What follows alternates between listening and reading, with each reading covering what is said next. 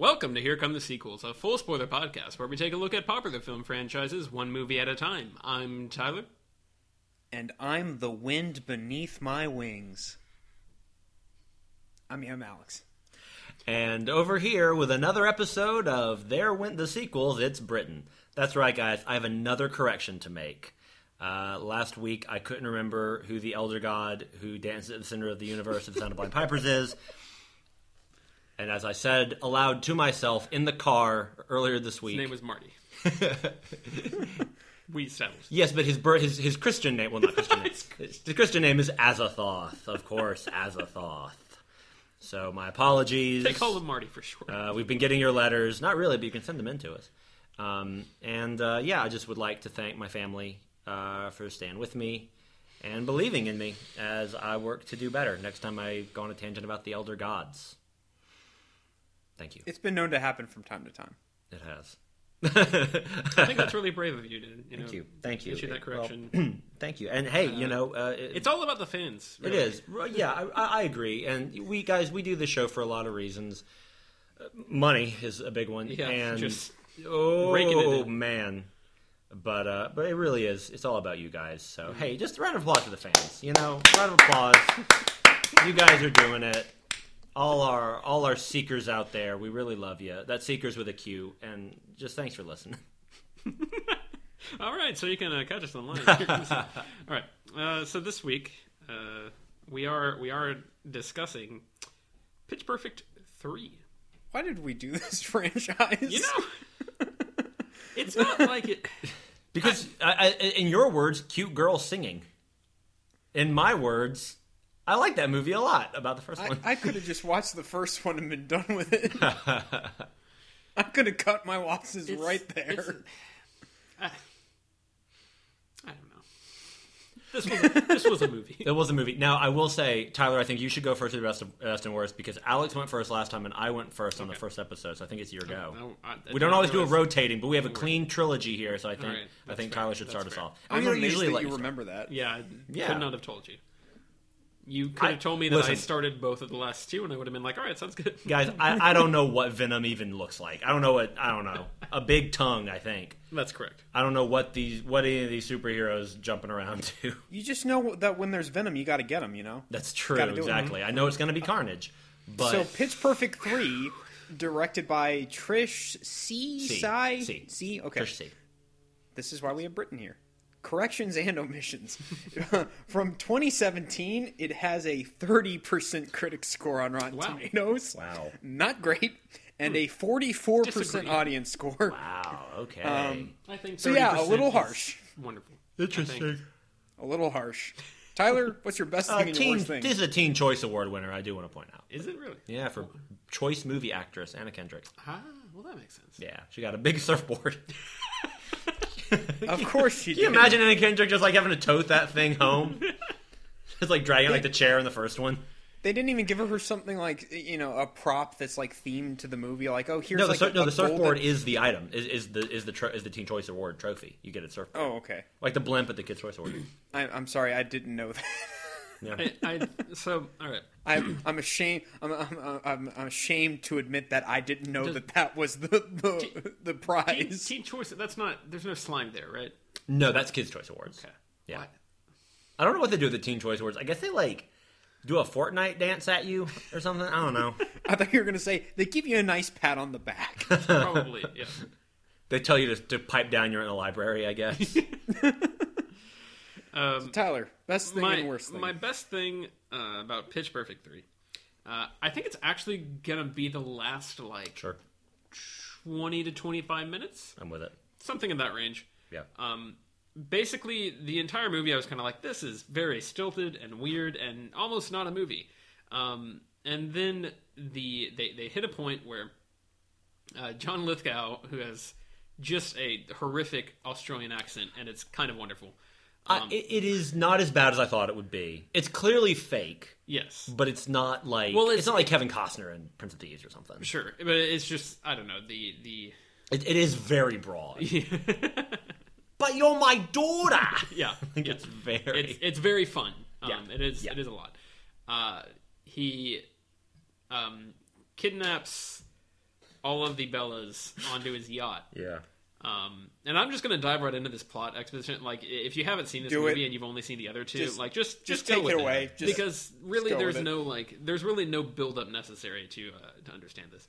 I mean, when it comes down to it, this subplot, I'll say, has nothing to do with the rest of the movie. So, except it's like, it's a finale that like. It's almost the multiple endings problem that a lot of movies have. Like people talk about like Return of the King. It's like they have to do like it's very interesting that they and this is all within like an hour 33 yeah it's a short movie, very short movie. And so the Jonathan Lithgow with his Australian accent kidnaps. He is playing Rebel Wilson, Fat Amy's father in this.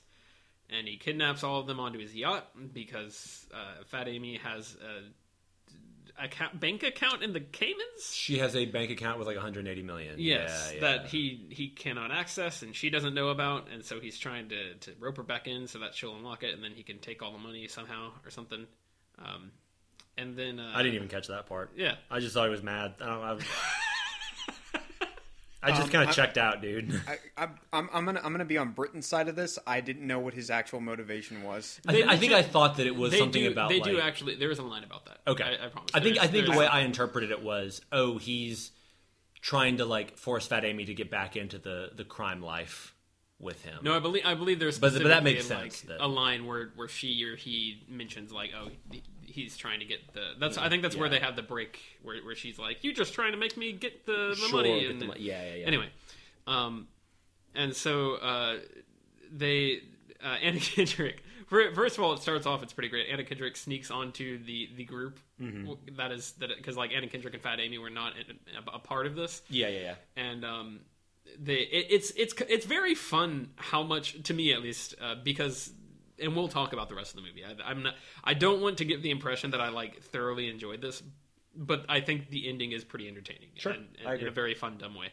Anna Kendrick, basically, there's a whole plot line going on where they're trying to get DJ Khaled to give them a performance for the troops. Because DJ Khaled is doing this. This is just the dumbest plot. It's all part of a USO tour. This is just the worst. They're on a USO or tour. maybe the best. And DJ Khaled is hosting it. That's relative. And he's... by the way, DJ Khaled, wonderful actor. He's giving it his all. It really is a lot of fun. He takes a long time to say all of his lines. Yes. But you, Becca, with your singing, and me... DJ Khaled. It's a good. I think to me, it's a good performance because this is exactly how I could imagine someone like that acting. Yeah. He's like playing a broader like that is version actually himself, like how that type of like celebrity would be. Sure. I don't even know what I mean by I know nothing about DJ Khaled. Hey, when it comes to his film credits, I say another one. There you go. I mean, it is a ton of fun that he's in this. I gotta say, like I actually like actual respect for just being like, I'm just gonna do this. It'll be weird. But the idea is that he is going to pick one of the groups performing on this USO tour to open for him, and which will theoretically be this very publicized, televised event, this big deal, and the chance to. It's more like, we get a chance to like broadcast ourselves and promote ourselves, but also like maybe what if we impress them and they'll get a record deal. And then so the idea is that there's a party with bees, and at this party, Anna Kendrick does a sweet mix, and this British dude, Theo. Yeah, he thinks it's real cool, and it is pretty interest. Cool. The Britain proxy, yes. Love interest who is never actually like, which I liked. I liked that love he interest, never which actually is an was. I interesting liked that. little thing. Yeah. Do you guys remember the love interest from the last movies? Oh, they're gone. Oh yes, we'll talk about it. Don't worry about it. We'll get there.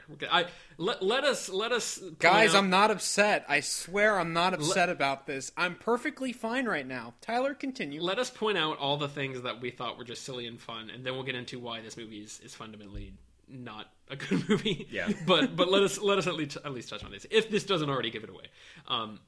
But basically.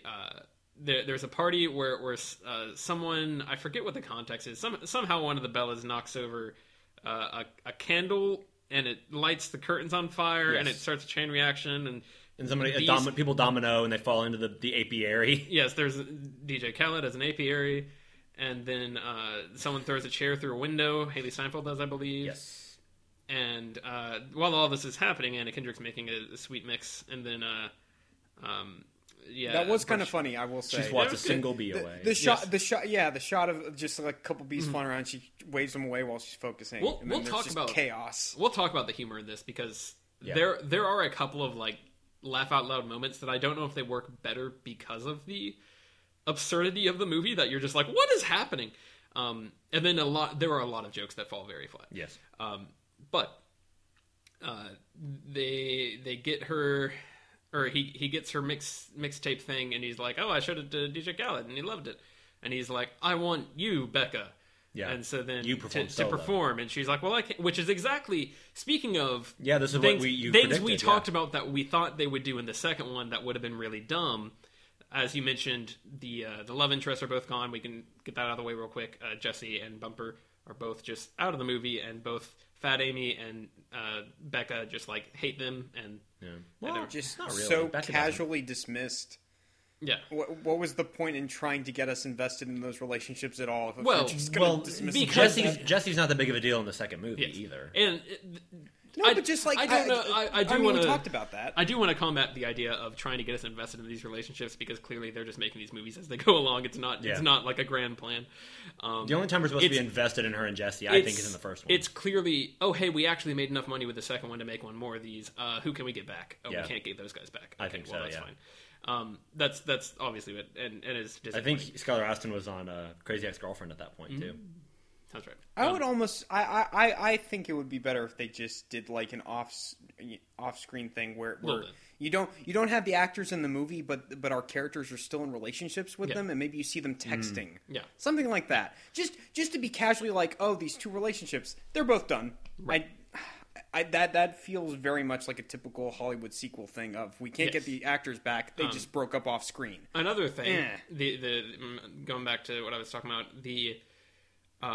I mentioned in an earlier episode that it would be real dumb if in Pitch Perfect 2 the plot was that there was some Hollywood, or not Hollywood, some executive trying to give some music executive trying to get Becca to do her solo singing career, like performing career. And it's like, oh no, she's just pursuing her passion for sound production, and so it's about balancing that. It's not about like, oh, she's actually betraying the others.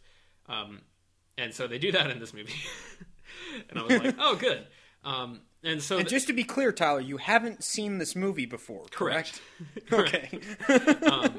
And so the idea is that, basically they offer this performance to her specifically and not the rest of the Bellas, which isn't that what's that like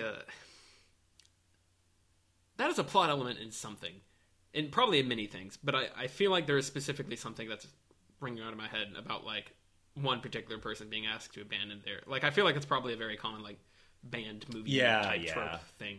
But I should be able to name an example, and I can't. And I do that a lot. Is that in, like, one of the High School Musical movies or something? That's not what I'm thinking of, but probably. I don't know. But basically, that happens. And then when Becca goes to be like, oh, hey, Fat Amy, I got to talk to you, about this thing. I want to be honest about, like, what this deal is. Fat Amy's, like, getting rope to go, like, invade this yacht. Yeah. And so then, Becca infiltrates the yacht. And sneaks into the group of all the other girls, and Jonathan Lithgow is like, is it Jonathan Lithgow or John Lithgow? John Lithgow. Do we know what is it? Does it stand for Jonathan? Am I besmirching his name? I just know he's in good old Johnny Lithgow. Yeah, I just know he's in his 70s and looks Johnny Boy amazing. Lithgow. That's true. And is like a brilliant performer. Yes, very much so. He is a lot of fun in this. Yeah. In spite of it, it is not his fault. Yes. And so he basically notices Becca, and he's like, "You weren't here the whole time." She's like, "Yes, I am. I'm just very tiny." Yeah. And that is a wonderful. And the whole time she's like darting her eyes at all the other Bellas, like, right? She plays that really well. It's a very fun little scene. It's such a dumb. It's a dumb thing that we're not supposed. Why would he believe that? Yes. But the scene leans into it of like, yeah, it's stupid, and Kendrick just does all these amazing takes, just like right on his hair, guys. And then she convinces everyone to sing.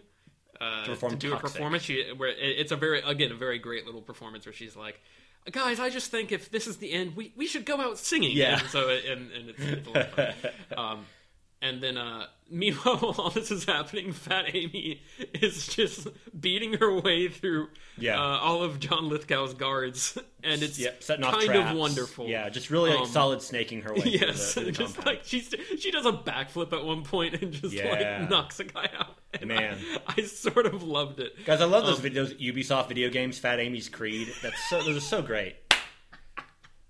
I really love those. Also, specifically the part where she's walking up and she sees this guy who's like the chef, and he's got a scar, and he's like, she's like, I haven't seen you in years since you used to babysit me, and then I forget what the exact line is, but it's something like the guy's basically like, I haven't seen you since you gave me this scar. Yeah, and then she says, you shouldn't have put me in timeout or something like that. And then she like finds C4 in a box of Frosted Flakes that her dad had hiding. Awesome. It's just a fever dream. It's just insane. I don't know where, and it's like an actually decently shot sequence of like fighting. From what I was expecting it to be. And Trish C, just to preface this, she is a music video director. That's what she does. And she done the Step Up? She did one of the First Step Up Step Up movies. movie, Not I the think? first one. It was all in. Sure. I don't know. It was one of the Step Up movies. Okay. She did a couple short films, but she's mostly done music videos for like OK Go, like with the treadmills and stuff. So like, well, I came into this very afraid of music video editing to the choreography, like A Greatest Showman, which is always my greatest fear with musicals. And there's a little bit of that. Not as bad as I thought it would be. I will get there. Sure. Yes, Fat Amy. But yeah, some of that is actually better shot than I would think. Yeah, like there's a decent little sequence where she's like knocking out like 3 guys at once. Yeah. After she like hides around a corner. It's a weird and bizarre and totally fun. Just like what is happening. And it's a moment where the movie is like, let's lean into how stupid this is. Yes, and then they all jump off the boat.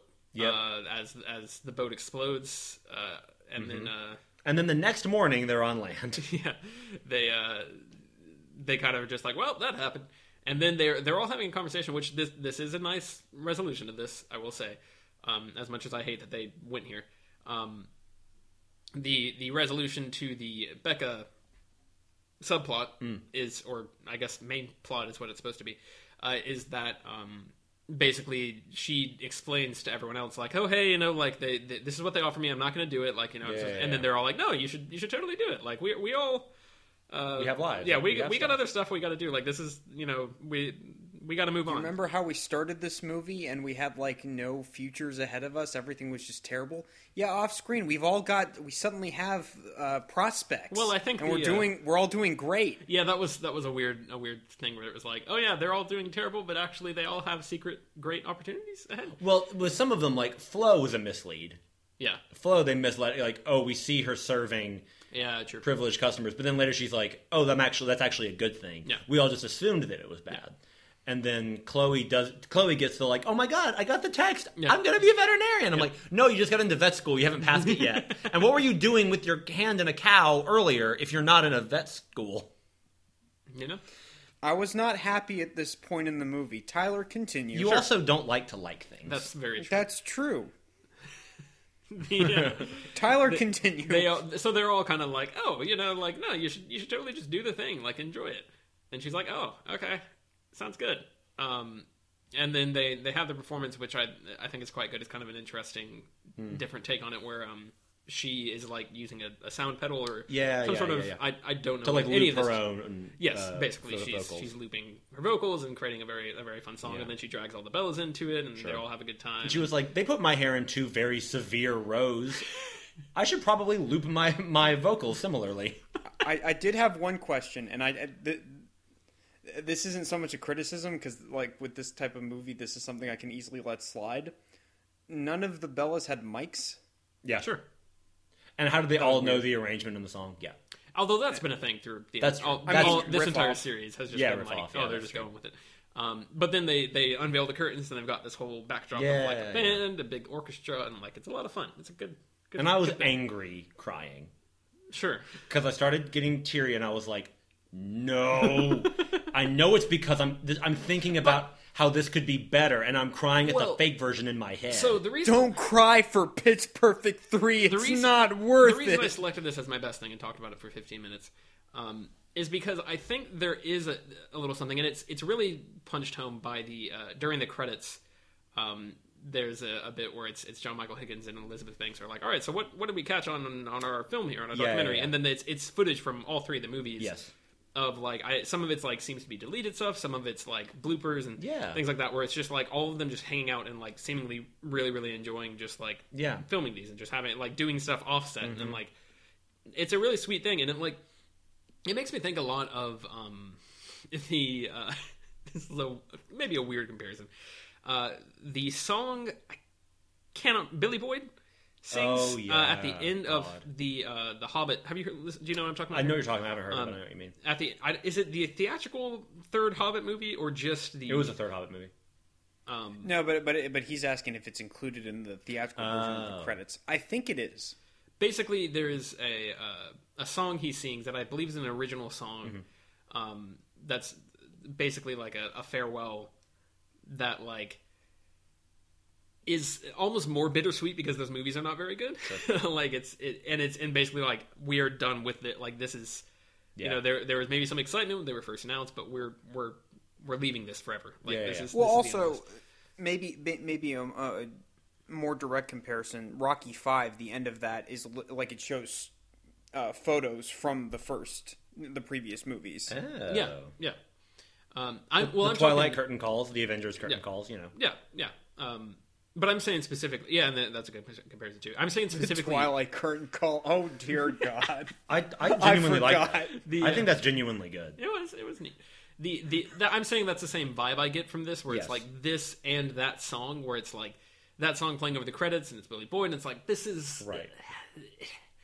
I did not really like a lot of what came before this point, but I think this is a nice emotional vibe to end on, and to realize like, hey, you know what? Like in this instance, they had a really good time. You know, and this is a movie. These movies are ultimately about the friendship between this group. Yes. This is a silly movie franchise, and you know, of course, they made it 3 movies, and they got it progressively less high quality. Mm-hmm. But you know what? Like, it was a good time. It will be. You know, it's a nice definitive like. Yeah. All right, we're done here. And to my understanding, if Instagram is to be believed, a lot of those women are still friends. Like they still hang out. I think it was like Anna Kendrick's birthday or something, or maybe someone else. Well, I would hope so if they filmed 3 movies together. I would hope some of them were friends. It's like the Lord of the Rings guys are all like are pals. Yeah. You know, genuinely friends because they've spent 2 years making movies. Yeah. So what's your worst thing? I spent so long talking about my best thing. I can't remember what I immediately had a worst thing, and now I can't remember it. No, go ahead. I think for me, it's the humor. Sure. It was kind of most disappointing to me. There are some really great. I did want to mention real quick the bit when they were all talking about like, oh, we got to move on. Like, you enjoy your performance. Aubrey is like, guys, I don't know if you know this, but I always feel like I'm going to puke whenever I'm performing. Yeah. They all just like look at her like, and she's like, I'm so happy I never have to do that again. Like that's pretty good. But yeah, I think overall, if this movie had been a lot funnier, it would have gone a long way in making me just go along with it. Sure. And there are 100% agree. There are a handful of jokes that I think are really quite funny. There are some very strong jokes. But like even John Michael Higgins and Elizabeth Banks, I think I felt like they weren't funny. There's a couple that hit. There are a couple lines that hit pretty well for me. I think I know what part of the problem is. Did you guys notice Elizabeth Banks didn't have as many witty retorts? I know it felt like she was responding less to whatever stupid thing he was saying. He also wasn't saying as many stupid things. Yeah, and also like the actual setup of them like walking around does not because a lot of the jokes are like, oh, we don't know how to work this technology and we're being dumb and what's happening. Whereas like when you have them both sitting down, you're staring at each of them. And then it's something specifically I think about the two of them facing forward. Yeah. And like you get to see both of their expressions at once, and like the way they kind of shoot those scenes in the previous 2 movies works a lot better. There are a couple, and I cannot remember now what they what really got me, but I think there were a couple of lines that I was like, oh, that was pretty funny. Yeah. But by and large, No, I agree. it's just not the same. And I think that goes for the entire movie, where it's like every now and then they hit something that I'm like, oh, that was pretty funny, and then there's a lot of like weird. It felt like almost like gross out humor. Yeah. I don't know. I remember there was a joke.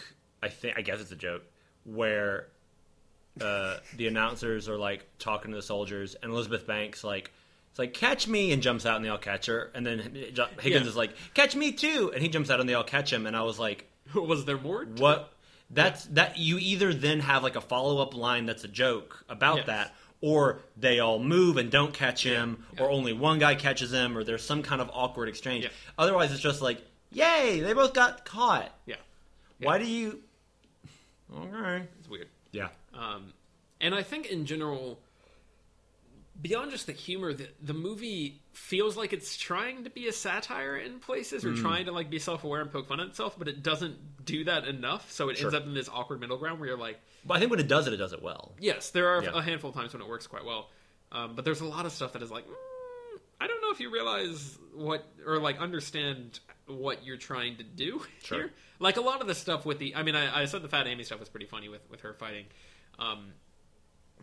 But there is a lot of other stuff around that plot line that feels like it's supposed to be more of like an action movie satire. And I'm like, I don't know what we're doing here.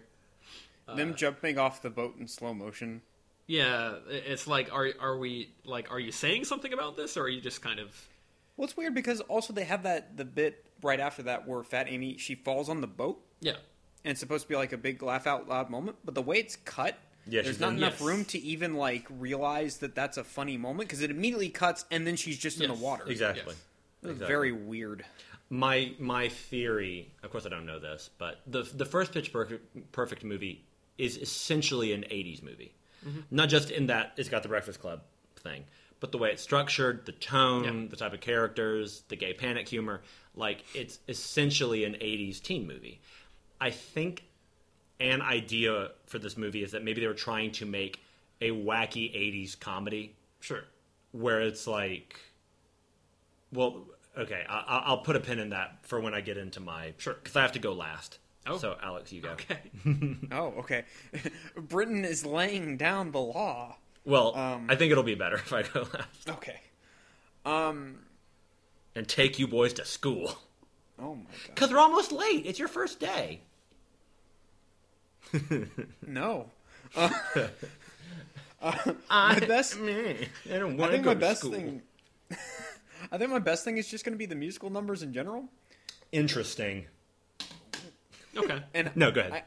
I don't know if that's just like everything about this movie I found kind of disappointing. So that stuff was just like the fact that it was just kind of competent.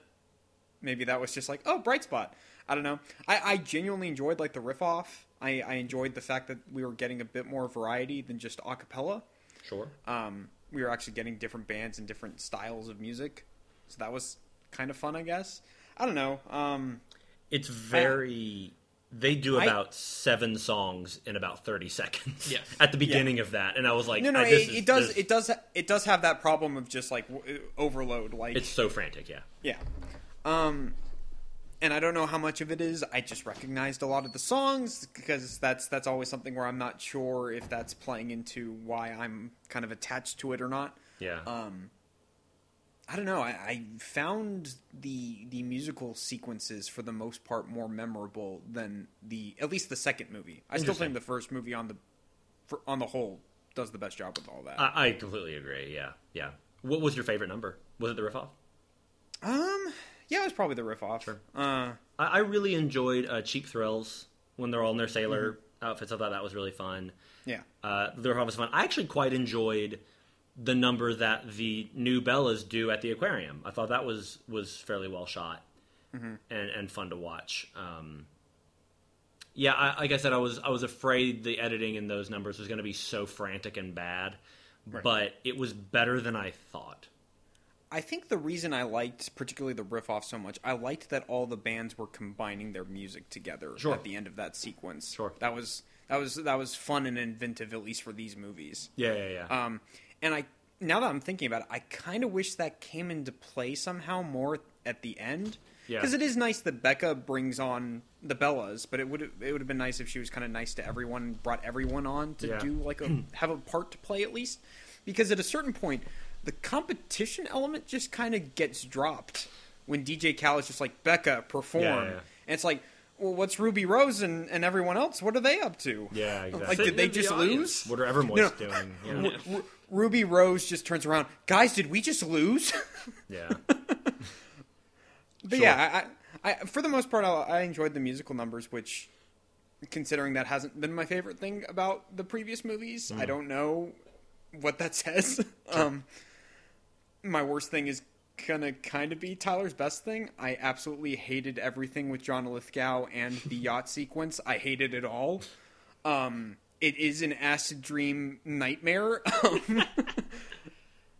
And I think my problem is just like it's completely different and completely out of the world that we've been accustomed to in the picture. There's like two plots in the movie. It's like there's two movies in the movie. Well, it's annoying because it gets to the end of that sequence, like I said, and then we cut to Becca being like, okay, guys, now I have to tell you the truth, and everybody kind of lays everything on the line. And it's like, well, we're not going to reference the John Lithgow thing again. Like, it's just gone. Like, it's completely gone from the movie like it never happened. And it is filler for like 30 minutes of the movie. And I found that to be obnoxious, and it felt like a Disney Channel original movie that's like 75 minutes, and they're like, we got to extend this to a theatrical runtime. Let's throw in this stupid subplot. I found it obnoxious. Yeah. And it almost felt like, because they set it up where we have the opening sequence be the Bellas performing on the yacht, and then everything starts to explode, and it's like, how did they get to this wacky position? Yeah. And I really thought it would have been better if it was either like a dream sequence, or maybe Fat Amy's like trying to talk about her time with the Bellas and how awesome they were, and it's supposed to be a joke of like, they never did anything that cool, they were kind of losers. Like, I don't know, doing something a bit more in that vein instead of just being like, no, they literally blew up a yacht. Yeah. I found all of that very, very weird, and it did not work for me. Sure, I get that. And John Lithgow, I thought, was completely wasted in this. Oh yeah. I mean, would you have they expected anything else? It's just I don't know why it was specifically him. Yeah, no, that's the kind of thing where you just like get like a random local Australian comedian and just get him to do it. Get Jim Jeffries. Get Paul Hogan. What's he doing? This is let's get weird. Let's get Arnold. Like, let's just have Arnold there. Yeah, I don't know why. I don't know how Lithgow showed up. I mean, again, I love John Lithgow. Like, this is not a criticism on him. It's just like I can't see the. It's just frustrating when you see them bring on a really good actor and then they make a buffoon out of him. Yeah, well, and in a way that and it's doesn't just like be a cartoon for like really good comedy. Yeah. One, I think too. I'm not always a fan of like super obvious casting because I think that's so easy, and I like when people are a little more inventive and creative with their casting. But this doesn't feel inventive or creative. It just feels random. It just feels like, well, good John Lithgow. Why? It feels like someone probably knew John Lithgow. Yeah. And he was like, sure. Maybe there was a contract thing with the studio. I mean, I don't know how stuff works. I mean, he seems to be enjoying himself. He does. So He's having fun. I feel like it's probably the kind of thing where it's just like, hey, who's around? Maybe it's one of those like, who wants to make like a quick or like maybe his kids or his grandkids are big fans, and he was like, oh sure, I'll be in the movie. Yeah, that would bring him to quickly. I think that if the movie had actually been able to explore the ideas of the Bellas and their relationships to their fathers in an interesting way, then he could have worked. The problem is, women need more daddy issues, says Alex. They have that in the movie. No, That's not me reading into it. They set up. Is it Aubrey, her father? Aubrey is a big one. Well, and also they actually have her dad show up in the credit scene. I will get to the credit scene because that's a whole other thing. But I don't know if I know what we're talking about. During the credits, before the bloops, during the credits, they have the actual resolution to like everyone's quote unquote character arcs instead of having them in the movie. Honestly, I don't even remember. Like I remember the scenes you're talking about. I do not remember there being in the middle of the credits because they happened in the middle of the credits. It was all just sort of rolling along for me at that point. Well, good for you. I'm glad you enjoyed it. But yeah, like we don't bring back Becca's father, but then we have Fat Amy's father show up, and then Aubrey's father finally shows up at the end, and it feels like they were trying to do something with that, and then it's nothing. It's nothing. So what are we doing? It is weird when they go, all right, we're gonna meet a character's dad, and they're gonna be a big fixture, and it's Fat Amy's. When she's never really talked about her parents a lot, but we're always hearing about Aubrey's dad. Right. And my feeling on that is either don't have her dad show up at all, and he's always this like off-screen Maris character from Frasier, or have him be this central antagonist. Yeah. Also, that he would shows work. up, and I was like, "Oh, is this going to be like a cameo?" Yeah, and it's not. It's just like a guy. It's just a dude. Yeah, and it wasn't even like if it had been like Anna Camp's real dad or something, that might be something. But like, yeah, I don't know. It was here's your chance to bring in, I don't know, bring in Stephen Lang, bring in Chris Cooper, bring in somebody like that to have them be the central. Find someone else whose grandkids love. Yeah. Have it be that the generals are judging the competition, and he's not going to just choose the Bellas just because his daughter is one of them. Get Tommy Lee Jones in there because he's already done Man of the House. Sure. This is my happy face. You know I'm not going to sing that. Is ridiculous. God, I love him so much. Remember how good he is in Lincoln when he calls Lee Pace an immovable piece of wood? That's so Remember how good. terrible he is in Batman Forever? No. He says, "Why don't you just die?" Remember how you can praise somebody and not feel like it's necessary to point out a bad performance, that you can actually just like this enjoy is a something? podcast. That's not how this works. Be the change you want to see, Alex. I think he wants to see more hot takes on podcast. Well, Tommy Lee Jones, bad Tyler, actor. Is it really a hot take to say that Tommy Lee Jones's performance in Batman Forever is bad? Yeah. No, I'm just saying it's not necessary. Like, you could just be like, yeah, the movie's really good. Yeah, he is good in that. And then move on. It's just, you don't have to be so no good all the time. It's okay. What if we just spent the rest of the podcast naming Tommy Lee Jones' performance? Sure. I really like him in No Country for Old Men. And I never saw In the Valley of Allah, but I bet he's good in it. I just saw that Oscar clip where he's like, my son deserves better in this. And I said, he said better in this. He's gonna get an Oscar. And he didn't. He's in The Fugitive. Oh, Men in Black. That's a good one. Probably. He is in The Fugitive. I'm innocent. I don't care. Oh, he's so great. Britton, what's your best thing and your worst thing? Okay. So, guys, this movie might be my Dark Phoenix. Okay. That's awesome. Yeah. I still don't entirely know what you mean by that. I know exactly what he means. Yeah. I see every flaw in this pane of glass. I see every crack, and it forms a spider web from which I cannot look away. And written in that spider web by some sort of glass spider says, some movie, because I just couldn't hate it. This to me feels like a movie that if I was sick and I just needed comfort, but I didn't want to look, I didn't want to like pay attention. Like if I was so sick to the point where I couldn't like focus on Pitch Perfect 1, but I was like, or kind of like hurts your head a little bit to like focus too much on I'm just like, I just need a thing in the room. This is happening. This is what I would put on. Like Anna Kendrick is great in it. I feel like in this movie they just went, hey Anna, you know, just do it. Just do Anna Kendrick stuff. Just do shtick. Just do takes. I bet a lot of her stuff is ad-libbed. Mm-hmm. She has this great line when one of my laugh out loud moments when Rebel Wilson is going, no, we need to get all tarted up. And they try to make this joke out of people not knowing that she's saying tarted up, which goes nowhere.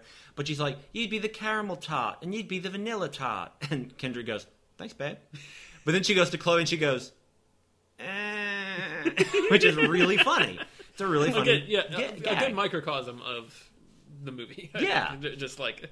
And like I said, Kendrick, when she's on the boat and she's like darting her eyes around, it's like, that was whenever wonderful. The girls were just hanging out, that tended to be the stuff that I was at least mildly enjoying. I agree. And like, I found basically whenever the plot wasn't happening.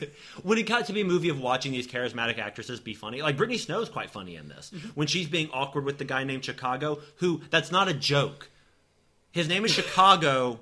There's nothing. he's like, no, I'm from Georgia. And I was like, cool, dude. Britain, it's subverting your expectations. A guy named Chicago, you'd think he'd be from Chicago, but he's from Georgia. That's wacky. Just crazy. That really is so silly. Britain suddenly being won over by the gag. You know? That's like, wait a minute. That's even more ridiculous than the yacht sequence. Like, completely out of this world. Are you guys I called my roommate into the room to be like, okay, first of all, I paused it. Where do you think he's from? Where do you think he's from? I was like, I don't know, probably Georgia. Jeff, shut up! You've seen this before, haven't you? And then he reveals his Pitch Perfect 3 chest tattoo. And I'm like, go back. Of Chicago. Yeah, of the character Chicago.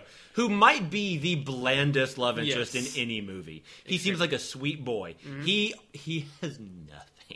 It did feel like a situation where it was, we have to give one of the Bellas something to do. Right. And, like, Chloe needs something. Yeah.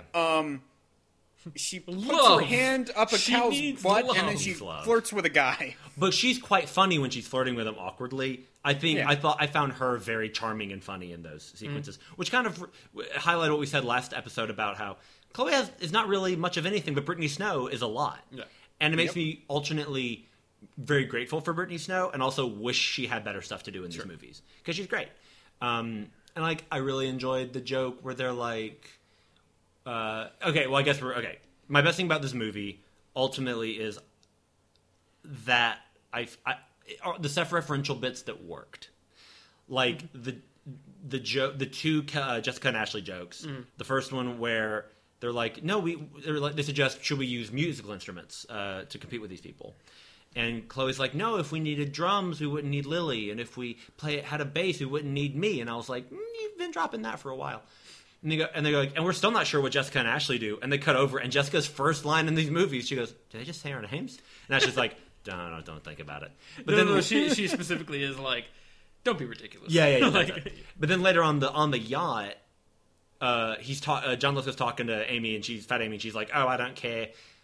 If you're going to kill them, start with Jessica and Ashley or whatever. And he goes, now which of you are Jessica and Ashley? And they all pan over, and everybody, including Jessica, is pointing at Ashley. And then Ashley gets the one S-bomb in the movie, which I thought was pretty well done. My favorite of these jokes was when they arrive at the aquarium for the big performance at the beginning of the movie, which sounds like a way better scene than it is when I say that. Yes. They're all like, they find out they're not performing, and Chloe's like, "Oh, I thought our voices are all warmed up. We have our costumes, and I brought this." And she pulls out a blue Solo cup, and then Kendrick, without looking at her, just smacks it out of her hand. And it's such a good take that a worse movie would have then had like an extra line, or like have Chloe do some big reaction, like you have to comment on the joke to make it a joke, but they just leave it there, which is funny. This movie, to me, I just see it like I don't know. I have such a strange feeling about it where, not to skip to letter grades, but I feel so equal with this and Pitch Perfect 2. Just in the sense of, Pitch Perfect 2 is a better made movie, without question. But Pitch Perfect 3 is just so wild, I just kind of let go of expectations. Well, yeah, it really is not the tone you get in any other movie. It really, I mean, I think you had mentioned, we were talking about it, that it felt like a direct-to-DVD type thing. Yeah, which is my because it feels so like almost naive. In the way it's just sort of like, oh, we're just doing this now. Like, next scene, move on. All right, here we go. It feels aimless. Yes, it really does. Just sort of goes for it, and it's just like, it really does. All right, we're here now. It feels so. I guess to kind of go into my worst thing, which is that this movie feels like a straight to video. Like, there are points in this movie where I thought, so the Olsen twins are going to show up, right? They've got to solve the mystery. We are going to be switching goals. Oh, God. Do you guys want to do the Mary-Kate and Ashley mystery videos? No. Oh, man. Then can't we do the party ones? Where we're all invited to them? I don't feel like I need to say no again. I feel like the first one stands perfectly on its own. You're right. Well, then we'll just do Billboard Dad and call it a day. But or to Grandmother's House we go, or whatever. But no, the fact that you know all these titles. What did you think I was doing in 1990? Whatever. I was like 10 and had a little sister and a crush on Mary-Kate I didn't want to admit to. Of course, I was watching these movies. Double Double, Toil and Trouble was the good one. Well, Billboard Dad was the good one. Anyway. Fun facts I think Brie Larson that was you in can it, learn on Here Come the Fascinating. Sequels. I think she might have been in it. Anyway, but my feeling about Pitch Perfect 3 is that all these movies, like Pitch Perfect 1 feels like this, not indie, but just like small studio movie that they were like, yeah, it'll do fine, and became a surprise hit because it has real heart and real style and talent. Pitch Perfect 2 is big Hollywood popcorn product. Pitch Perfect 3 is, oh shoot, we forgot to make a third one. Here's some money, here's a cameo or two, because it's made up of all the things that these straight to videos, at least as I remember them, are made up of. Just like a plot that is so huge. It's this huge premise in concept. They're going on a USO tour, touring Europe, this big far from home style thing. We never see any of those countries like really identified. There's no landmarks shown. They don't meet like colorful locals or anything. If you told me most of the movie took place in one city, I would not question it. Right. And it's all supposed to be about the military. We very rarely see anything militaristic. But at the same time, they also use that as an excuse to not show things because Yeah, they yeah, just yeah. be like, oh, we're just on We're on generic our base. Military base. It's like a Hey, cheap... do we got a plane in the background? Yeah, Okay, exactly. good, we can shoot. And it has these cameos from Ruby Rose and DJ Khaled that really don't go anywhere. Ruby Rose is just sort of there once and then she's just kind of away. If I may argue just a little bit, at least Ruby Rose, she's playing a character. It's not Right. Ruby Rose playing herself. Well, true. I found it very distracting that DJ Khaled was just playing himself. Yeah. Mostly because in the previous movies we have not had like real world like famous music people That's true. in these movies. So just out of like Keegan Michael Key in the He was the playing a second fictional... one. Well, Snoop Dogg played Yeah, himself. Yeah, Snoop Dogg was in it. I guess that's true. Okay. And they also do talk about like John Mayer. One of Mayer. They talk about I know him, they do reference other Yeah. music groups and obviously a cappella, like they're doing covers. It is a weird I don't know. thing I found where, DJ like, Khaled. Like, I guess more specifically using him as the central plot point. Sure. I found that just very distracting, and it felt Yeah. like they were just trying to look for a gimmick that all the hip young kids will recognize because DJ Khaled, the millennials know DJ Khaled. Well, and also I wonder if they got DJ Khaled and then wrote a premise around that. Very possible. I would not question that. But like I was saying, so this movie has like it has all these big ideas, but doesn't have enough money to really do them, and it like the songs aren't as well known. So therefore, like I think the song that Evermoist does, How a Heart Unbreaks, I think is an original song. I don't think that's like a cover. I believe so. Yes. So like, and I liked that song. I thought it was good, but like. They clearly didn't have the licensing. Maybe that's why they did so many short clips, is it was still fair use in the riff off. Because I think there's a rule like if you play under 20 or 30 seconds of a song, you don't have to pay for it. I'm not sure if that applies to. Does it apply to movies? I think so. Or that might apply to playing the song. I know for a not fact, a character singing the song. I know for a fact that that's. Oh, yeah, that's true. I was going to say I know for a fact that like that's a online thing, like a YouTube thing or a podcast thing, for example. Okay. I think it also there's a question about like, well, are you trying to earn a profit off of whatever Yeah. it's in or not? Or is it a joke or what have you? Yeah, because I know that one of my favorite Is it songwriters... transformative? Yeah, one of my favorite songwriters, Richard Shindell, has talked about hearing his song in some movie, and he was like, I didn't get any money for it because they played like 19 seconds or whatever, so I didn't get any money. Or maybe like they paid the studio, but they don't pay him or something. I don't know the details. Well, that's interesting because so the first do you think thing they saved money? That's the reason they had those songs be so choppy? I mean, that is a theory I had just now. I honestly don't they're know. also none of them are like. I can't imagine it would be that difficult to get the rights for that bundle, and that's True. also where they kind of like blow the entire because like the end is an original song. Okay, There is that not was a a lot question of I other had. singing. Yeah. So Becca's song at the end, that is an original song. I believe so. Interesting. think, I know right? that Evermoist does an original song. Well, in the the universe of the movie, is Becca supposed to have written that herself? I Because there believe was so. the whole, or maybe Emily wrote does it because they kept pushing her to write it. I don't know. Well, like don't have that be explain a it. part of the movie. There's a huge that's her arc in the second movie is that she can't create like actual lyrics and like a full song on her own. And then in this one, Yeah. apparently she can. She got over it. It's fine. Yeah. But what I was saying was that this movie it's got all of these things that it doesn't cash in on or can't cash in on. These cameos that don't really go anywhere, and then this whole like action. It suddenly becomes an action movie at the end, and what I wanted was if this movie had just gone, you know what? Let's just make this a full-on 80s ridiculous comedy. Let's just make Tango and Cash the Pitch Perfect movie. Yeah, let's get nuts. I think that would have been great. At the very least, it would have been a good bad. If the whole movie had been done with the same just zaniness as that 20-minute yacht sequence, yeah. I think we'd be set. Because then I would go, okay, we're in a cartoon. This is a fantasy land. No worries. Like, this is totally fine.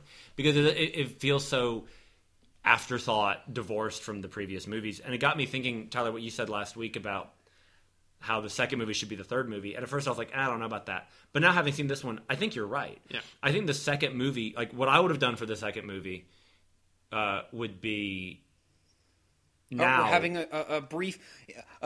we're going to Britain's corner for a brief rewriting. Yeah, sort of a re-Britaning. And basically like in the interim... There's something there. There's another... Yeah, re-Brightening, that's what people think it is. They would have either had... maybe they still could have done the USO tour, still gone on some kind of like promotional globe. Maybe it's like after their we catch up after their second consecutive year. You can throw Haley Steinfeld's second or third movie, whatever. Flo shows up, Aubrey's out, but maybe then you can still have them like globe trotting. They can meet Das Sound Machine in the second movie, so you're like, oh, who are these guys? But then when they come back in the third movie for the Worlds, that's when they really square off against Das Sound Machine, and then there's more resolution and satisfaction to them having beaten them. And so yeah, maybe the second movie is them doing this big tour because they're such hits, and it could still be a USO thing. You can work Aubrey's dad into it, and that can also be how you work Aubrey into the story, as opposed to she's running a business corporate retreat thing. Well, that's when you would do, if the second movie isn't going to be so much about a competition in that case, then you would want to beef it up in terms of the character stuff. So that's when you would try and pull in the father theme. Exactly. And then I think the third one, in a very Return of the Jedi-esque way, would be like, we're now doing the competition again, except it's just on a grander scale. Exactly. And now, and so the idea of like, we're the world champions is how they close this trilogy with bringing back the Bellas. You don't have to change that much from the second one. And again, then you have like, Das Sound Machine is back. That's crazy. But yeah, this movie just feels so small in comparison to the last one, and admittedly, in comparison to because the first one is a fairly small movie, but the first one also doesn't try to be a big movie. Right. The first one is just like an intimate, as much as it is an intimate movie, and this one is like, we're going here, we're traveling, this is crazy, but we're not. I think a lot of it was shot in Atlanta, and I don't know if they shot Atlanta for Rome or wherever they went, but like they go to Italy, and it's just like, it's just a nice garden. Yeah, that's what Italy is, I guess. It's just, I don't know, but even amongst all of that, I found some of the jokes really good. I found Anna Kendrick hysterically funny. They dress slightly more like people in this movie than incredibly wealthy people. Like the makeup is a little toned down. Anna Kendrick's not wearing false eyelashes to bed anymore, so that's kind of a comfort. Yeah, I don't know. I just can't hate it. So it shall be, for so it is Britain. Oh, that's good. It was okay. The wheels, they were I gotta find out how to do one of those auto signatures on emails, and that's what it's gonna be. Oh man, that's good. I really am gonna do that for my work emails now. I don't send emails at work, whatever, but every time I do, I'm gonna start sending them. Yeah, for sure. Hey, so how about books, huh? It's like when you go on like a old style forum and people have like these crazy signatures that are like really like basically it'll say like someone's responding and they're like I like that movie, and then like their signature is like I'm a huge fan of XYZ, and it's like this giant paragraph full of like everything they like and dislike, and like, Goku forever, exactly, GTFO Vegeta. Alex, who would win in a fight between Goku and Vegeta? Is that the? I am literally the worst person to ask this question to. The cooking oil. Yeah, Alex, who would win between... Goku wears the orange jumpsuit, right? It's a gi, and yes. Goku's a Pokemon, right? Oh. Gesundheit. Well, I guess it's time for someone turn on... Where's Toonami Plus when you need it? the Yesterday, the movie. Yeah.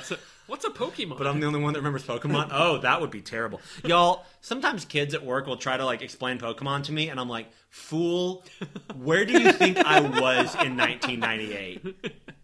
When that mess dropped... I was in Kanto. I was 9 when that dropped, dude. What do you think I was... And then I grab him by the shirt and bring him really close to me. And I'm like, where do you think... And also they want to talk about Pokemon Go, and I'm like, dude, no. Like, who do you think I should use to fight this gym? And I'm like, well, what is it? And it's a Wailord. And I'm like, then use an electric type, idiot. But they're like, no, the CP is whatever. I'm like, shut up about CP. Type differences. Why is flying good against normal? Literally nobody knows. No, it's not. Fighting is good against normal. It's because the high ground is always better. Why is flying good against grass? I don't know. Poison against psychic? High ground. High ground. Yeah, anyway, I could talk about Pokemon for a long time. So shines a good deed in a weary world. Oh, like when you use the move Sunshine, and then Sunny Day, and the sun is shining, and Solar Beam doesn't have to charge up for a turn. That's helpful. I know what you're talking about. That's helpful. Yeah, Yu-Gi-Oh! Thought you were going to say Beyblade. Hey, they're making a Bakugan movie. I thought you were going to say they're making a Beyblade movie. Oh, I wish they're making a Beyblade movie. Let's look and see if they're making a Beyblade movie. You guys talk about the Pitch Perfect 3 movie we watched for our big podcast. Beyblade. I think we might have covered it. Tyler, Really? were you distracted by the editing at all during the movie? And not just little small things, just structural editing. Sure. Did it bother you at all? That's exactly what I was saying, is that there's a lot of oh, we're doing this scene now. Yeah. It would just there were cut, a couple and of we'd be somewhere weird else. bits where they were just repeating exposition that I noticed, and And maybe it's because I was... Someone in there has a line that is that's a lot of exposition. Yes. And yeah, I they was have like, that during the what? riff-off. Yeah. And it was you've already done a lot of exposition. You can't make this joke now. It's the Michael Bay Age of Extinction thing where they point out how short the girl's shorts are, and then they continually have shots aimed at her butt. Yes. Wait, who's this? When is that? Comparing... Is this a movie? Michael Bay. No. We're comparing it to a Michael Bay movie. I'm sorry you were distracted by your Michael Bay blades. That's there. Anyway. Just put a pin in that. We'll just on the big Here Come the Sequels ideas board. I invited DC Comics to call me for the rights to Junior Mints last episode. Somebody, please, get Tyler on the phone. Oh my goodness. But they're really sweaty Beyblades that work in a steel yard. What? It's a Michael Bay movie. It's just perpetually sunset. Yeah. Oh, there's a meteor. Let it rip! I will say, I looked up Beyblade movie, and it's how many Beyblade movies are there? The answer, the series focuses on a group of kids, which is not an answer. Hey guys, what is the best Beyblade ever? This is what it says. 1 Medio El Drago. It really has spin steel, now it's all caps, and doesn't even have any balance issues, so it keeps getting faster the more it dashes the opponent. It kills the Earth Eagle, and that's why it's the number 1. So, Medio El Drago. I have name-dropped a brand that I apparently know nothing about. Well, I thought it was just spinning things. Apparently, I'm sort of... Oh, no. You have to understand. See, in the movie Beyblade Fierce Battle, Tyson and the Blade Breakers must partake in the ultimate Beyblade battle in order to save Daichi, a young, hyperactive kid, and the world from the wrath of the mysterious, dark-spirited Beybladers. Sorry, is Daichi the world? And the world. Daichi and the world. That would be Are you sure? That would be if Abe Lincoln went, no, we have to defeat the South. And Thomas. And also this guy. Michael Beyblades is really good. I am Nemesis El Drago. Tyler, can you make the description of the episode just Michael Beyblades? I'm okay with that. Am I? Just no context. Just only if I might do that and then cut out this bit of the podcast where we actually talk about it. And if I don't, then you're getting a behind the scenes look, fans. That was on purpose. I promise. I was saying earlier though that I was expecting the editing to be a lot more frenetic, and it was, but I don't know. I actually rewatched the Pitch Perfect 1 riff off yesterday, and I mean that's is good. Mm-hmm. This is good stuff. This is really well. None of them are as long as I want them to be. Sure. I think that's my biggest. Like, I think the first I could genuinely watch a 20-minute sequence of that. I know. Like, yeah, it's good. I kind of feel like they could make that the climax to one of these movies. Yeah. Oh wow. That's weird that they never thought of that. That would be really interesting. Because that's like where have them riff off against Time Machine. Like you have your competing parties literally fighting against each other with their singing. And it's also, not just they put on a performance, then they put on. It also takes away. They are actively trying to beat each other. It also takes away a lot of questions about like, would the judges really go for this person over this person? Sure. Like, right. Like, does this team actually win? And like, it also, it lets the end be more emotional, especially if you work in the songs that are peppered throughout the movies. That's true. Into the actual riff. Yeah, that's true. Yeah.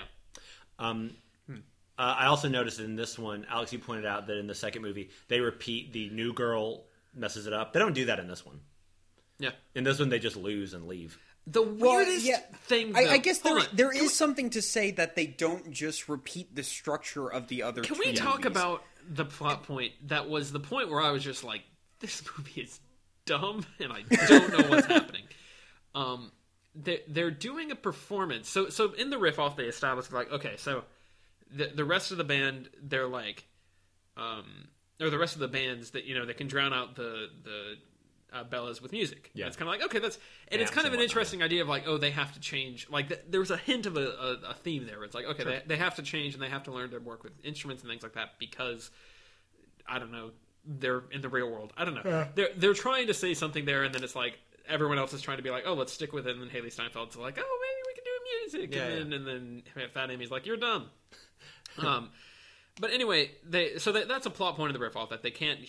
They're like, oh well, you guys disqualified yourself because you use instruments. Instruments, and there is a fun bit later where the British guy is talking to Becca, and then she's like, I don't know. Yeah, the riff off. I don't know why we always do these. We lose every time. Like, that's a good little joke. Yeah. But they have a performance later on where they're doing well, and then Taps plays.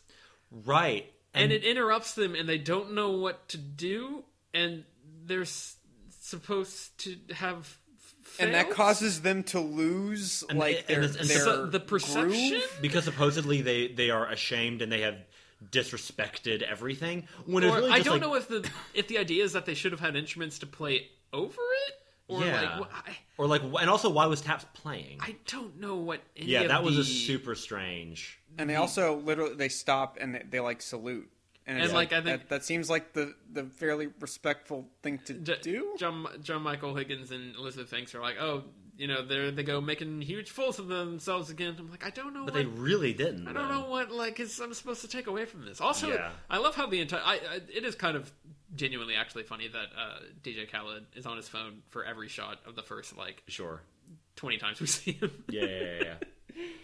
I really thought it was just going to be that was the entire movie. That would be kind of funny. Which might have been better. I don't know. Yeah. What did you guys think of Theo, our hunka British love? Who? The British guy that Anna Kendrick. They kept talking about how he made a lot of eye contact. Oh, okay. Anna Kendrick kept saying funny things at him, and then I don't remember him at all. He was slightly less bland. Yeah.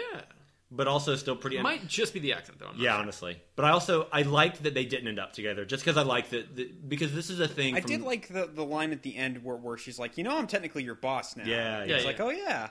That's kind of fun. What I like about this movie is that about this trilogy, and even as frustrating as it is that we don't get actual resolution with her romance with Jesse, I like that Becca's never defined by her relationship with Jesse throughout these movies. Even in the first, because even in Pitch Perfect 1, her whole arc is about, I need to learn to let people in. Yeah. I need to connect.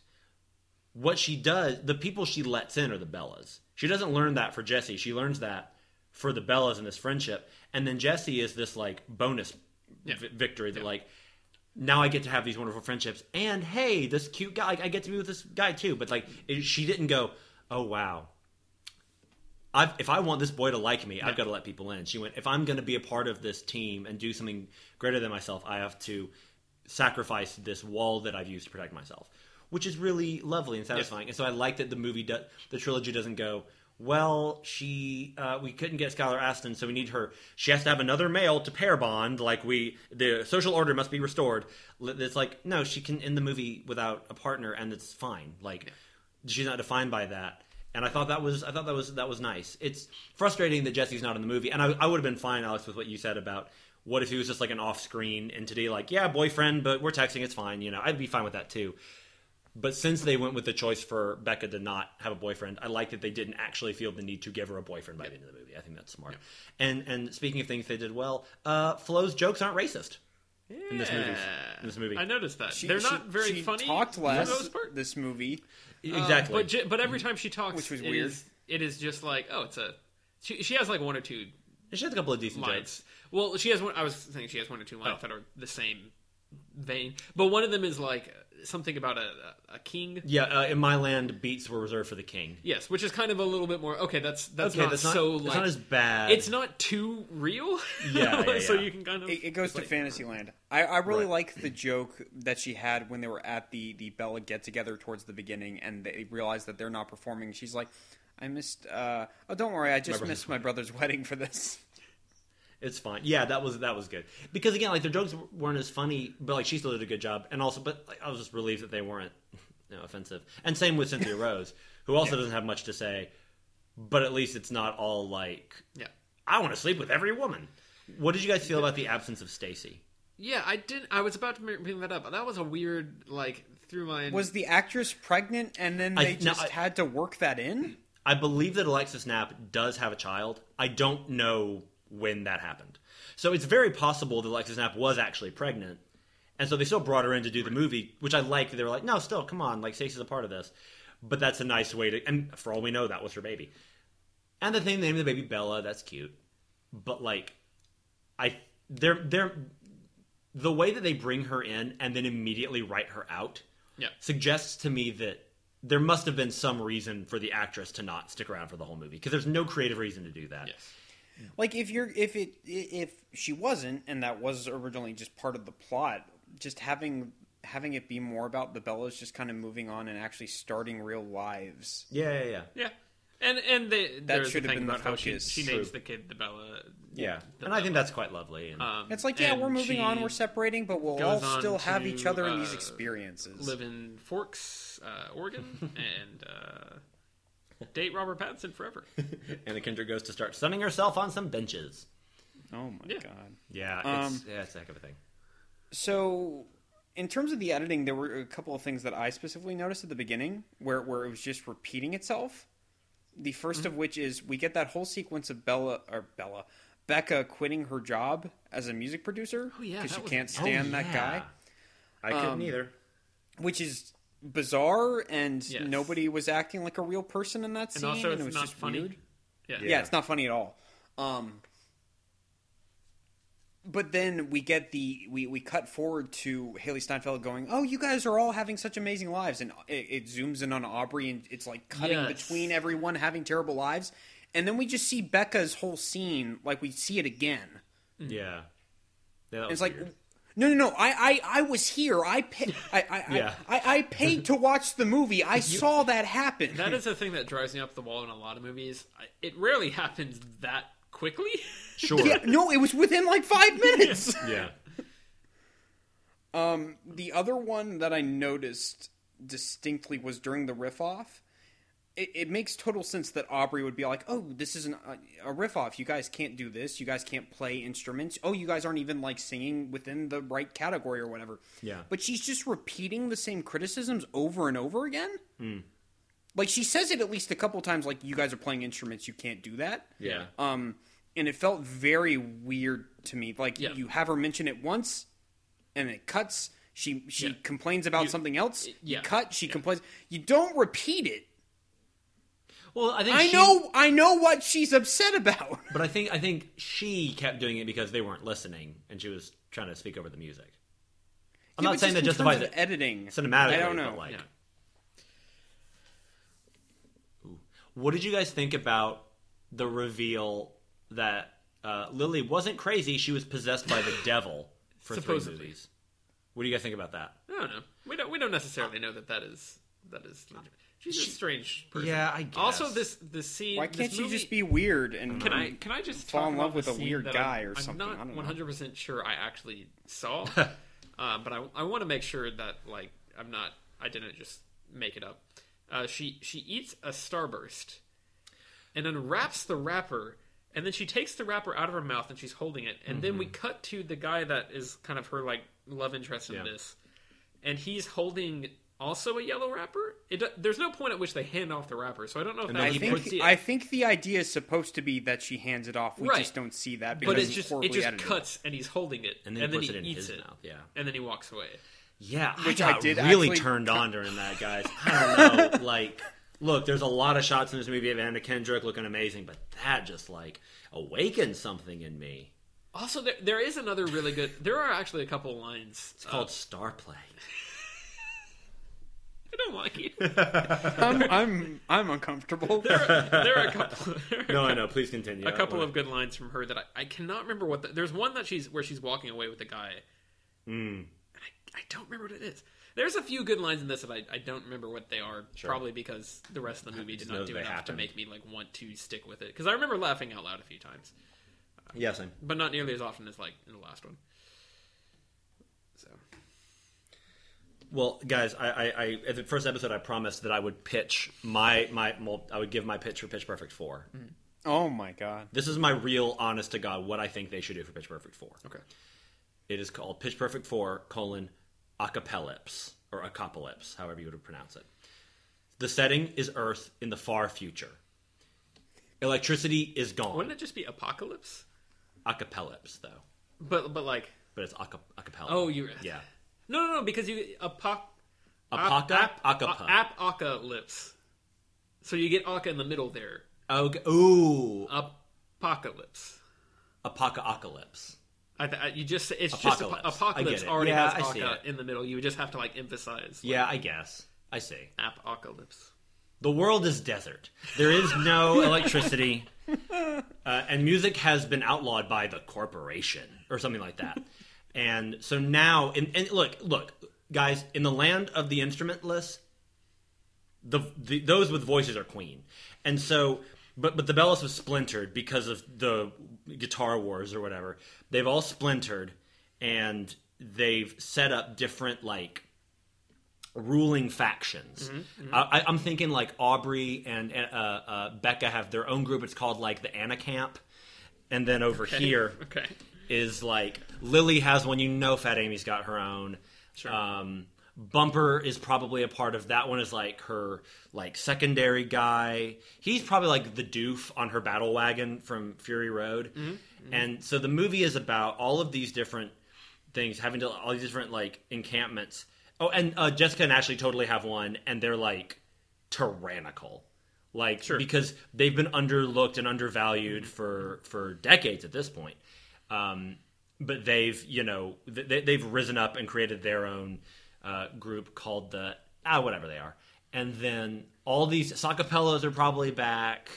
Das Sound Machine has like these huge like subwoofers that don't work. I really like the idea that Sacapella is the enemy in this. I think Sacapella is like secretly the big bad. Yes.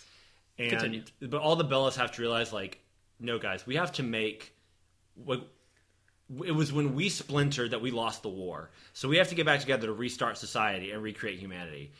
And so they all come back together. There's like a bunch of cool, like, great mashups, and I just think it would be like this is the movie that will lean in as crazily as I wanted. This is like if Triple X, Return of Xander Cage, Mad Max Fury Road. And I guess, like, I don't know, the Sing-Off all had a baby. And that baby grew into an Arnold Schwarzenegger-sized version of itself and created this movie. And that's sometimes known as a man. There's a man. Touche. And that is my pitch for Pitch Perfect 4, Apocalypse. I want a sock puppet that looks like a Morton Joe. Yeah. And they put little like angry eyebrows on it whenever it's giving out edicts. I guess Got the googly eyes. Acapolypse would be, I guess, the one. Yeah, I think that would be. I just can't figure out how to pronounce it. I think that would be it, and then yeah. But I also really like the joke about Anacamp. That's really how this whole thing got based. That's how I spun this whole premise out from that joke. I see. The Anacamp. So yeah, Hollywood, give us a call. Mm-hmm. From Beyblade Films comes. Not a Beyblade movie. You know, I've pitched many times the idea of combining Back to the Future, Terminator, Alien, and Predator. Yeah. But all but one of those franchises kind of sucks. And so you've just put it into my head, I would have to hunt down other franchises to place in this. But, like, what if you did a movie that was a sequel to every, like, trilogy that exists? Like, every series that got to three... I mean, not every single one, but, like, you found an array of seemingly disparate franchises that got to 3 movies, and that was it. And then that was the 4th movie. I'm concerned by the look on your face, Bert. I'm going to look at movie trilogies. Okay. You look like you have something specific in mind? No, I don't. Okay. All movie trilogies. Okay. I trust you. The Godfather, The Matrix, and Pitch Perfect all in an interconnected fourth No, but also movie. Back to the Future. Also Back to the Future. We can't sully the good works of Back to the Future. Also Before Midnight, the Before movies, but this one will be called After Dark. The Man with No Name trilogy. Sure. Girl with a Dragon Tattoo. Okay. The Kazowski's 3 Colors trilogy. The Matrix. Yeah. What is that? Okay, now we're getting into some weird stuff. John Wick 4? I mean, Scream. Scream's had 4. Oh, yeah, that's true. And look, the idea is not nearly as exciting. And the new Planet of the Apes movies. Okay. Where it's a bunch of apes going like, ooh, ooh, ooh, ooh, son of man. I was going to say, but she do.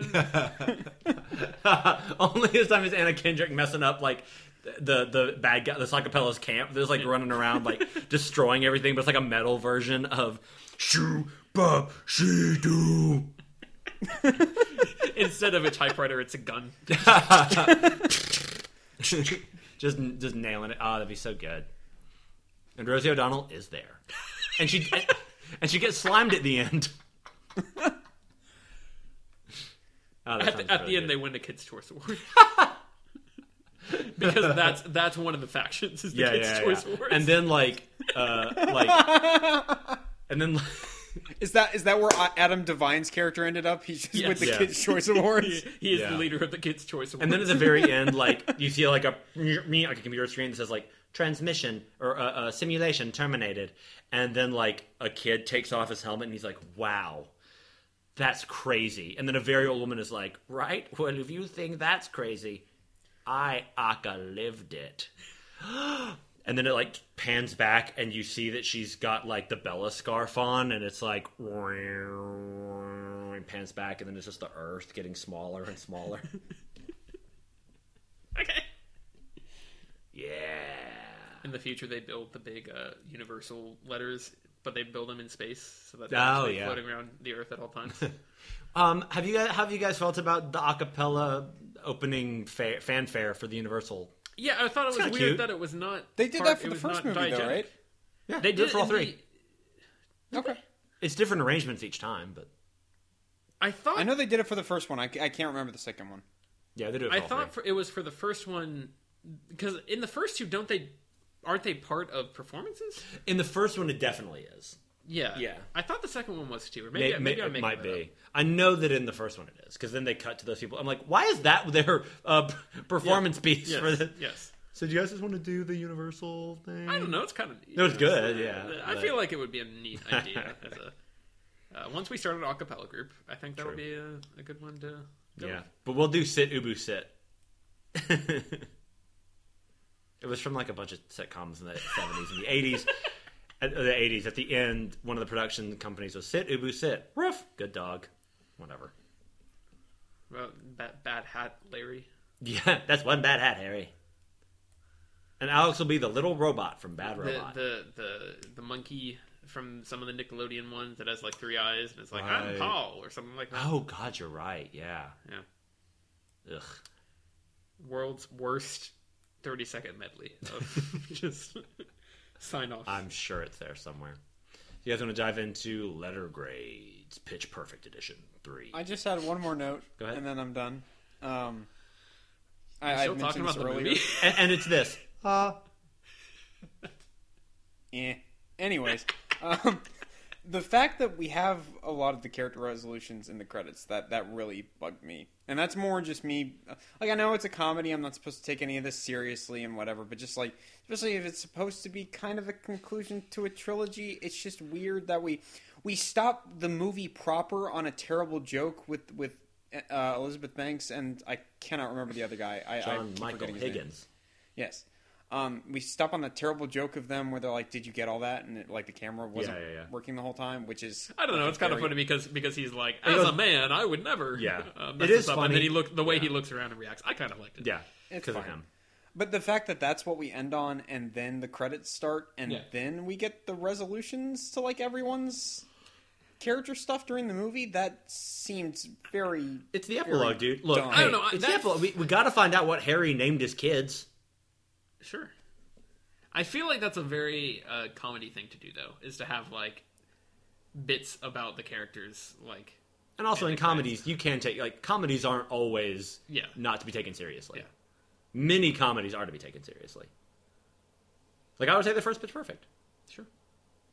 Some Like It Hot, kind of. Or The Godfather too. Yeah, that raucous French farce.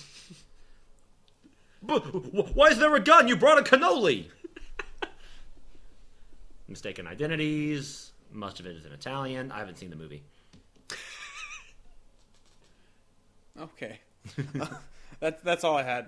I do agree with you though. It is strange for them to resolve actual plot threads from the movie as like afterthoughts.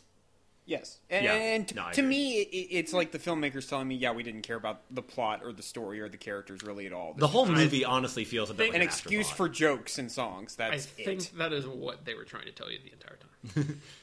It was. To make a 30-minute video on YouTube and call it a day. They might Yeah, have but been. that doesn't Maybe make they're money. trying to like get out of doing a Pitch Perfect 4, even though now I've got my great idea. It really does feel I think like, it's the only natural way to go after this. it really does feel like they basically just got to this point and they were like, we still got some money left in the tank. We ought to make one more, contracts or something probably. I don't know. Let's see if we can squeeze anything else out of this. All right, that performed just well enough. Let's take our winnings and get out of here. Yeah. Let's Like, call it. I don't know what the box office budget bank ratio for this was. Certainly not I sure. don't think it was great.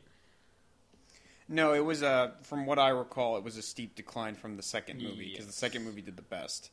That makes sense. Like The Godfather Part 2. And Shrek 2. Godfather the musical? Got what they've done to my boy. And then the horse head looks at the camera and is like, "It's a living." All right, I'll go first with my grade. I'm just gonna give it a D. Like I know I sound like For- super upset, like talking about it. Yeah. It's more just when I first watched it, I was like, yeah, this is kind of bad, but whatever. It's more just like as I was thinking about it more, I was like, it is kind of troubling. It's similar to correct. It's similar to what I had with Twilight, and I don't. Obviously, I'm not the intended audience for either of these franchises, so it's just kind of. It's just weird to come at it, I guess, with quote-unquote fresh eyes and just be like, wow, you guys could have had something here if you were going to make more than one movie, and you just completely blew it. Yeah, I mean, it is also a thing that is very common in all of Hollywood. Yeah. And Yeah. That I mean that is obviously part of the reason why we wanted to do stuff like this, is to be like, hey, let's do some stuff that's off the beaten path that like Hollywood doesn't try enough, and because of that, like you don't get a lot that work because the proportion is much lower. And there's not as many like examples to compare it to. Yes, there's not as many. Because you have to break through. Oh, there's 3 once. American Pie movies. Sure, why not? I think there's more. Yeah, but those are like DVD stuff. No, I think there's at least one more live action theatrical. Anyway, go on. But I was just going to say... Hold on, there's American Pie, there's American Pie 2, there's American Wedding, and American Reunion. I know this. Okay. For some reason, this is a fact I know. I'm glad you know it. Gotcha. I'm not. Yeah. No, I was going to say that, like... I mean, it's the same thing of for what we have right now with... Or not even really right now. We've kind of gone through it a little bit, I think. Like, we've come out the other side of this, but the deluge of cinematic universes obviously came about because of, oh, wow, the Avengers made a ton of money because they took 4 characters and they put them all in the same movie, and it did great. What do we all got to do this? Oh, my goodness, money! Yeah, let's get the Mummy and Dracula Untold. Hold on, we got the monsters. Let's throw the monsters together. Well, let's put the monsters and the DC superheroes and probably other things. I don't know. Terminator. Fantastic Four. Fantastic Beasts, you mean? That too. Still feeling the effects of that. But yeah, it basically was. Tyler, just didn't you hear? They're bringing back Steve Kloves, our favorite Harry Potter screenwriter, to write the next one. Next, they're gonna write me. Oh my god! Yeah, basically, just.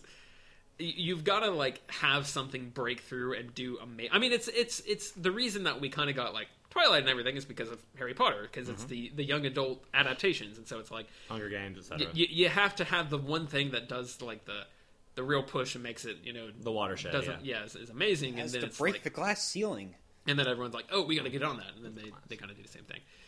I feel like you're seeing a lot of that with like John Wick. I feel like the first John Wick inspired a lot of. Like very like specifically directed and toned action movies.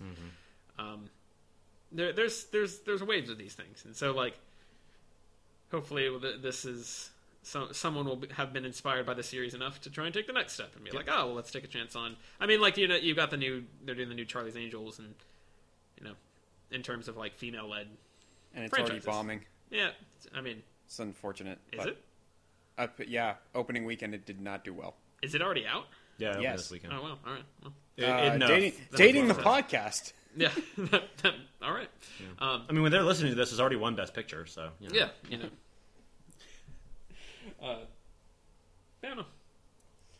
Yeah, it's just kind of unfortunate because I was kind of hoping at worst, just because I like a lot of the actresses in this, I would kind of have what Britain is having with this, where it's just like, yeah, it's not great, but at least it's comforting. It's it's kind of like fast food. Like it's not, honestly, it's not healthy, but that's a good metaphor, actually. Yeah. But I didn't even have that. Like I genuinely did not have a good time watching this one. Jeez, yeah. At least the second one, I could say, yeah, it was fine. Sure.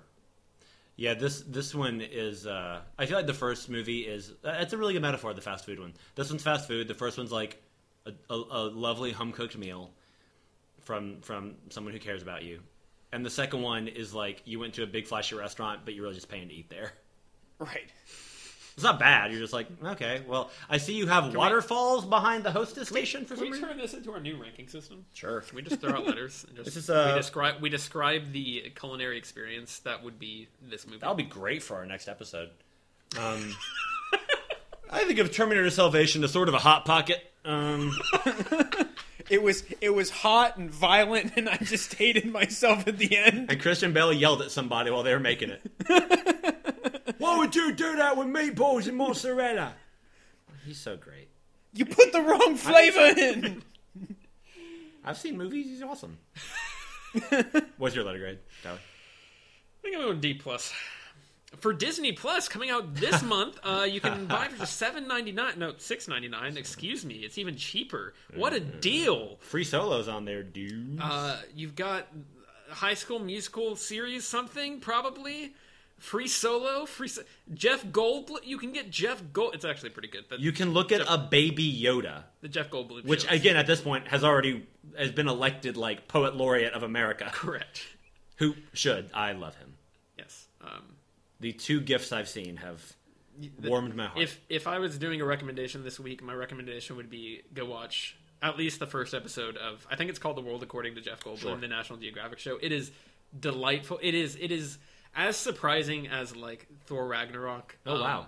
Where when he shows up in that and it's like, oh, they're just letting him be Jeff Goldblum. Wow, Oh, I really did not expect him to do it's the same thing where it's like, oh, he's just going weird. Okay. And like his reactions to everything are incredible. Selling point. It's a lot of fun. Good to know. I did C- for the previous one, right? Yes. Beans. I'll do D+ as well. Okay. Yeah, I mean, again, this is such comfort food, but D+, Dark like Phoenix. Disney Plus. yeah, like Disney+. Hey guys, what's up? Welcome back to Movie Also- Surfers. D for Dark Phoenix. I gave Dark Phoenix a D+. Perfect. Yeah, that actually works out then. That's perfect because this is my Dark Phoenix. Yeah. Yeah, that's perfect. But check at it out. least you don't have the shameful title of being like an owner. Like you don't have a physical copy of this movie. Yeah, you're right. That would be crazy. I actually don't. I borrowed it from my job. It would be crazy. Like I have the Blu-ray for Dark Hey, Phoenix. Alex, speaking of just- Dark Phoenix, did you know that that's you can just see shameful. the X-Men... Animated series. I don't even remember... Well, that too, I 95. suppose. I was going to say, I don't remember what it's called now. New Mutants? Is that what Oh. wasn't that supposed to eventually land on Disney+? Plus? I don't know. Wait, the one with Maisie Williams? Yes. Oh, yeah, wow. and it got pushed off for Because like they 3 kept years. They kept just pushing it, and now it's just floating around somewhere in space. Guys, wow. It's still scheduled to come out sometime next year, but that's who knows. Guys, Not we gonna have happen. X number of followers. I bet we could pitch X Disney... number forward? I bet we could pitch to Disney Plus to let us be the new Movie Surfers. Hey guys, welcome to Movie Surfers. I'm a 31-year-old man with a beard. Let's go. Today we're talking to Ratatouille himself is Patton Oswalt. We got to have a lot of energy. Alex, I'm going to need you to take a lot of coffee. And It's we're actually Guys, like... guys, why are you leaving me alone for the Wall-E episode?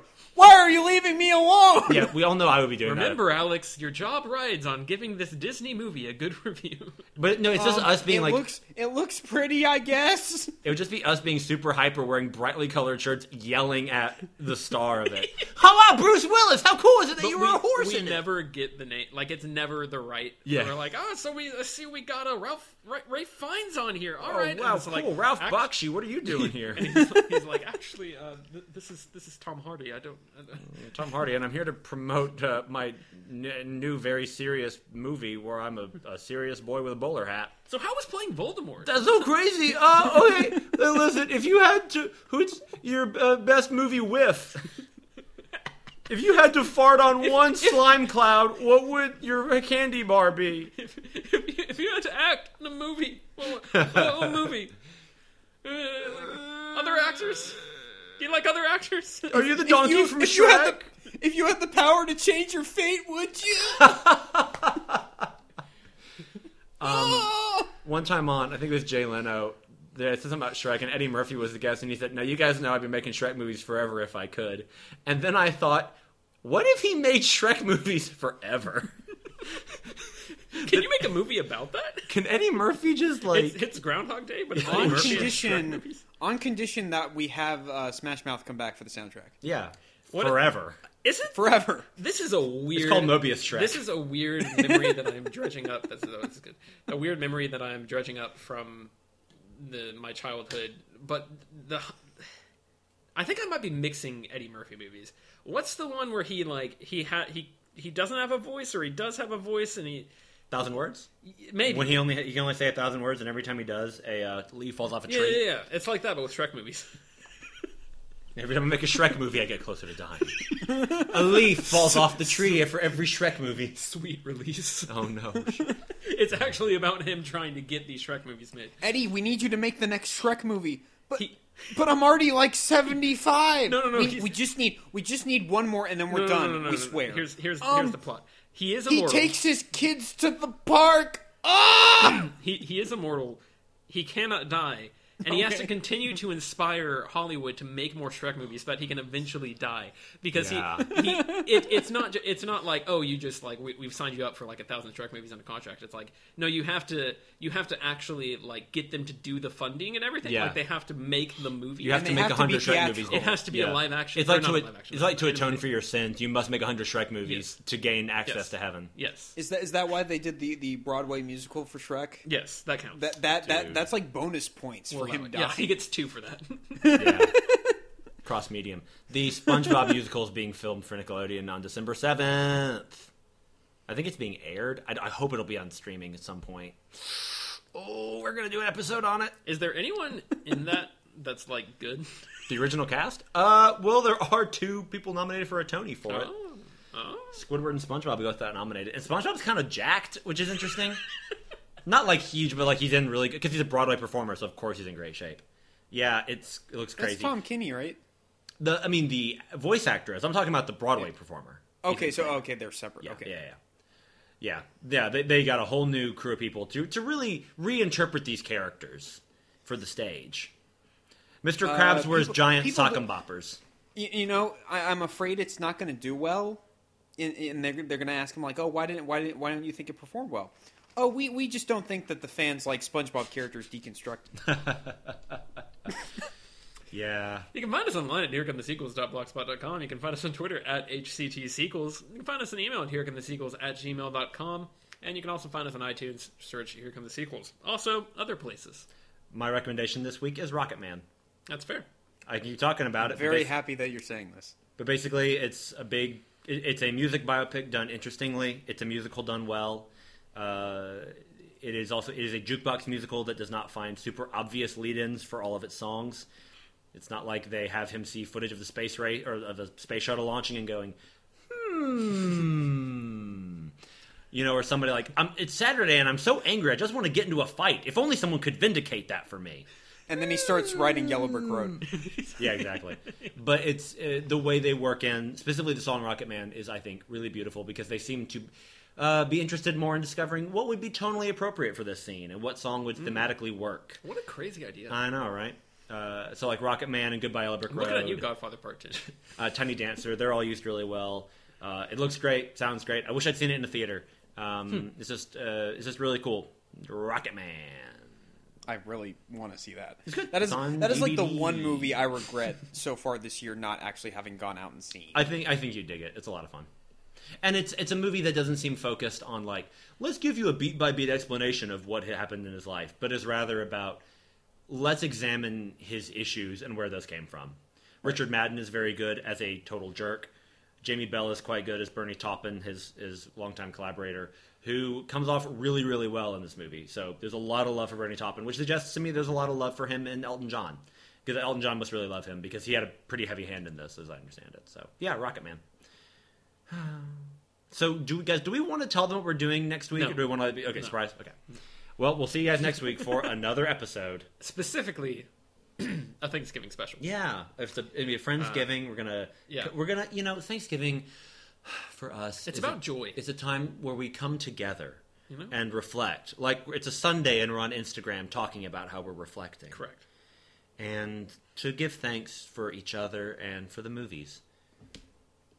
Just all of them. Just, all the movies. Yeah. Just it's about family. And that's what's so powerful about it. Yeah, it really is. Guys, for today, for tomorrow. Oh, also, I just want to say, I just realized this. I think we're done with Anna Kendrick franchises. Unless they make a Trolls 3, I don't think... True. We're going to get Anna Kendrick's not. That's okay. We can review the Netflix series. It's fine. Thank you. Well, I don't think she's in that, though. No, I'm sure. I think she's in a special on Netflix, actually. Don't worry, Britton. I'll find some way to shoehorn in Scott Pilgrim versus the World. Okay. Yeah. But until then, I just want to raise her jersey up into the rafters and say thank you, Anna Kendrick, for being the bright spot in 2 franchises. Even though I didn't watch the first one, I wasn't here for it. And also, she was barely in that one. I know, but I remember her, and she was great from when I watched it. And okay. You're so good in these, and we thank you for your service. What else has she been in? In movies? Yeah, like what are some other like... Up in the Air, The Accountant, A Simple Favor, Rocket Science, The Mark Pease Experience, Camp. Oh my God, Britton's just like I laying down the law Britton again. Does not have his phone in front of him. Yeah, This is just like... Get a Job, Rapturepalooza, Digging for Fire, Drinking Buddies, Mike and Dave Need Wedding Dates, Happy Christmas. She's got a new one called Noelle on Disney Plus, which I haven't watched yet because I'm not Disney Plus yet.